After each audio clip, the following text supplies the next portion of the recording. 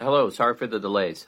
Yeah, so of course more information would be ideal here, better studies, more rigorous observations, sure. But also think about the big picture here.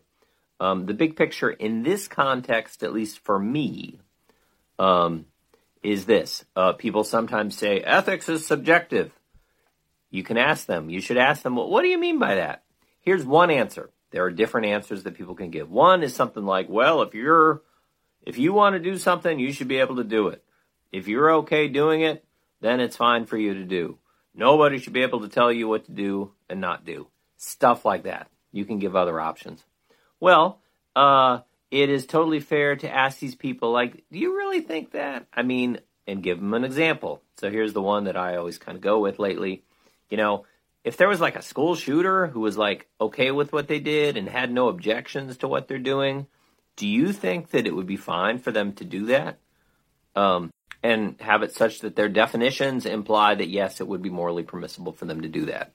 I am reporting based on my observations of everybody in the world that almost everybody is going to say, oh, no, you know, if there were a school shooter who had no objections to what they did, that would not make it okay to be a school shooter. It would not be okay for that person to be a school shooter.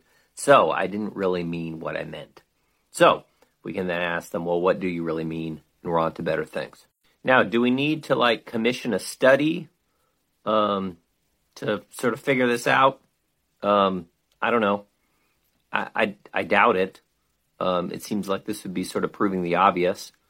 I mean, I've never heard of such a person who universally thinks that if you're okay doing with what you're doing, that sort of makes it okay. We should just accept it no matter what. I mean, we could do a study. Have there been studies? I don't know. But at least for these purposes, I don't know if it's needed. And yeah, about aesthetics, like I said in the previous video, an initial analysis of aesthetic judgments is that they do seem to be like subjective reports about what you like and don't like, what you prefer most, etc. But on the other hand, we do argue about aesthetic judgments too, which kind of suggests, it's not really quite that. Seems like it's more. So, yeah, it's complicated. All right, over and out. Short Cast Club